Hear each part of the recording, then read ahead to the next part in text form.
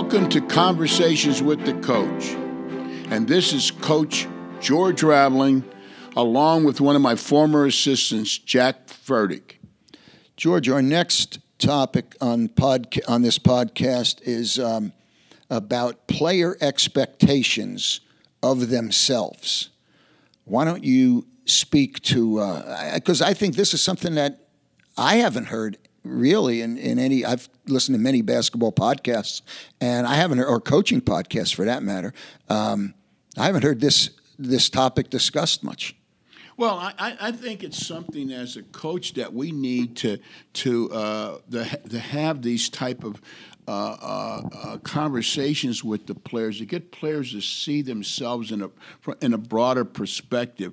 One of the things immediately that comes to mind relative to the athlete is one of his immediate goals should be to be a great teammate, to be a type of player that players really want to play alongside of. Players see this as a great opportunity to lead themselves and to lead others, to lead. Most players today think that your leadership is about yelling at each other. It really is. And players have to realize that they have an opportunity to lead themselves, to lead others. And how do I lead? I can lead verbally. I can lead by example. I can lead through performance. I can be an inspiration out there. I can help hold myself and my teammates to a highest standard of excellence that there is. One of the great lessons that you learn from as a player is your ability to communicate. Very few championship teams in any sport are not teams where there's great communications amongst the players, the staff, the coaching staff, the medical staff. There's always wonderful communication, and the communication is transparent. It's consistent. It's truth-telling, and I think that those are things that are really important. One of the things that players have to understand and master if they're going to be a great teammate is the willingness to sacrifice things, and all of us in a group setting. All of us are not going to get to be the lead singer, but there's a role for each one of us, and so players have to identify what their role is in this team setting, accept that role, and not only accept that role, but to become a star in that role. And the great teams and the great teammates are the relationship is built off of trust, that I trust each of my teammates. I create an environment in which my teammates trust me and believe in me and they listen to me.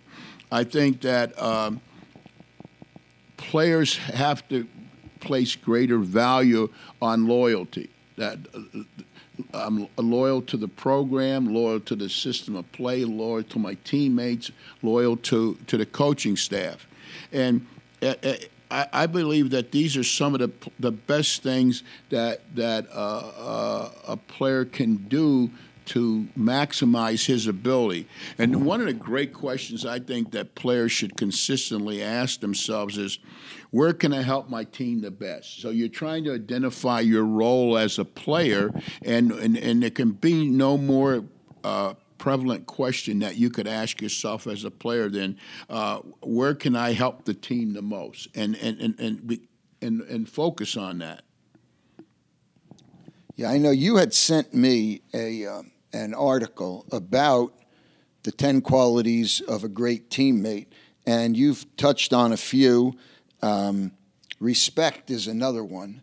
I know that a lot of guys, especially basketball, is a ego game. I mean, I'm playing against you. I think I can beat you. You think you can stop me. And then when I do, I taunt you. And when I beat you, you complain that I fouled or the ref screwed you or whatever. Respect is something that I know you have always preached to the guys on the team, for, a respect for each other? Well, I think it's not. You have to approach the idea of respect as an individual entity and as a collective entity. And so what do I mean by that? So individually, I respect the person, but I also respect the team. Individually, I respect the coach, but I also respect the system. I think that we have to see respect in a broader set of circumstances in that.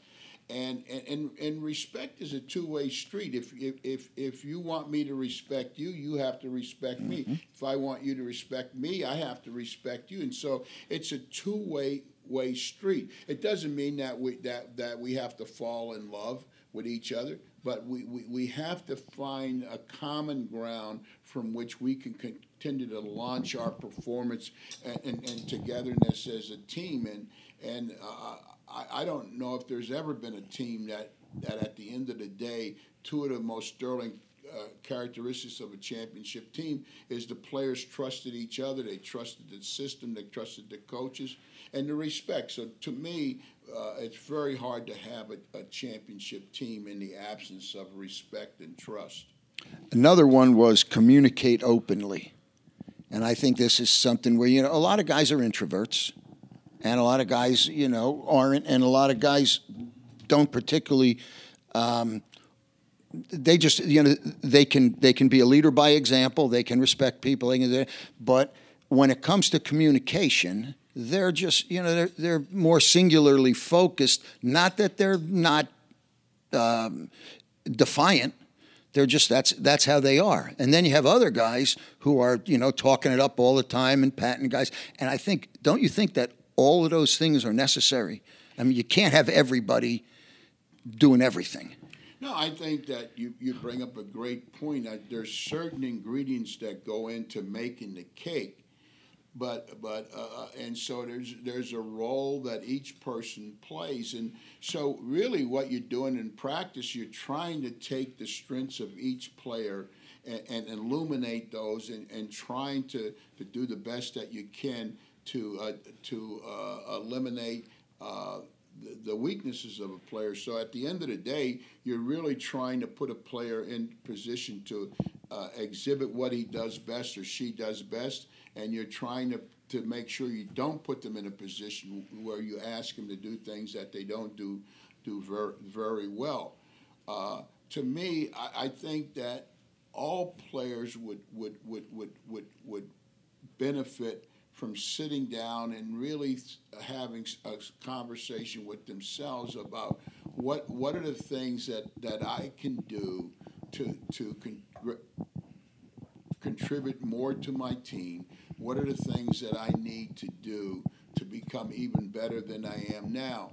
And then write them down and work on a daily basis. But I think we really kind of started off on this conversation talking about what are our players' responsibilities to himself, and I think that we illuminated quite a few of them in the conversation that we've had so far.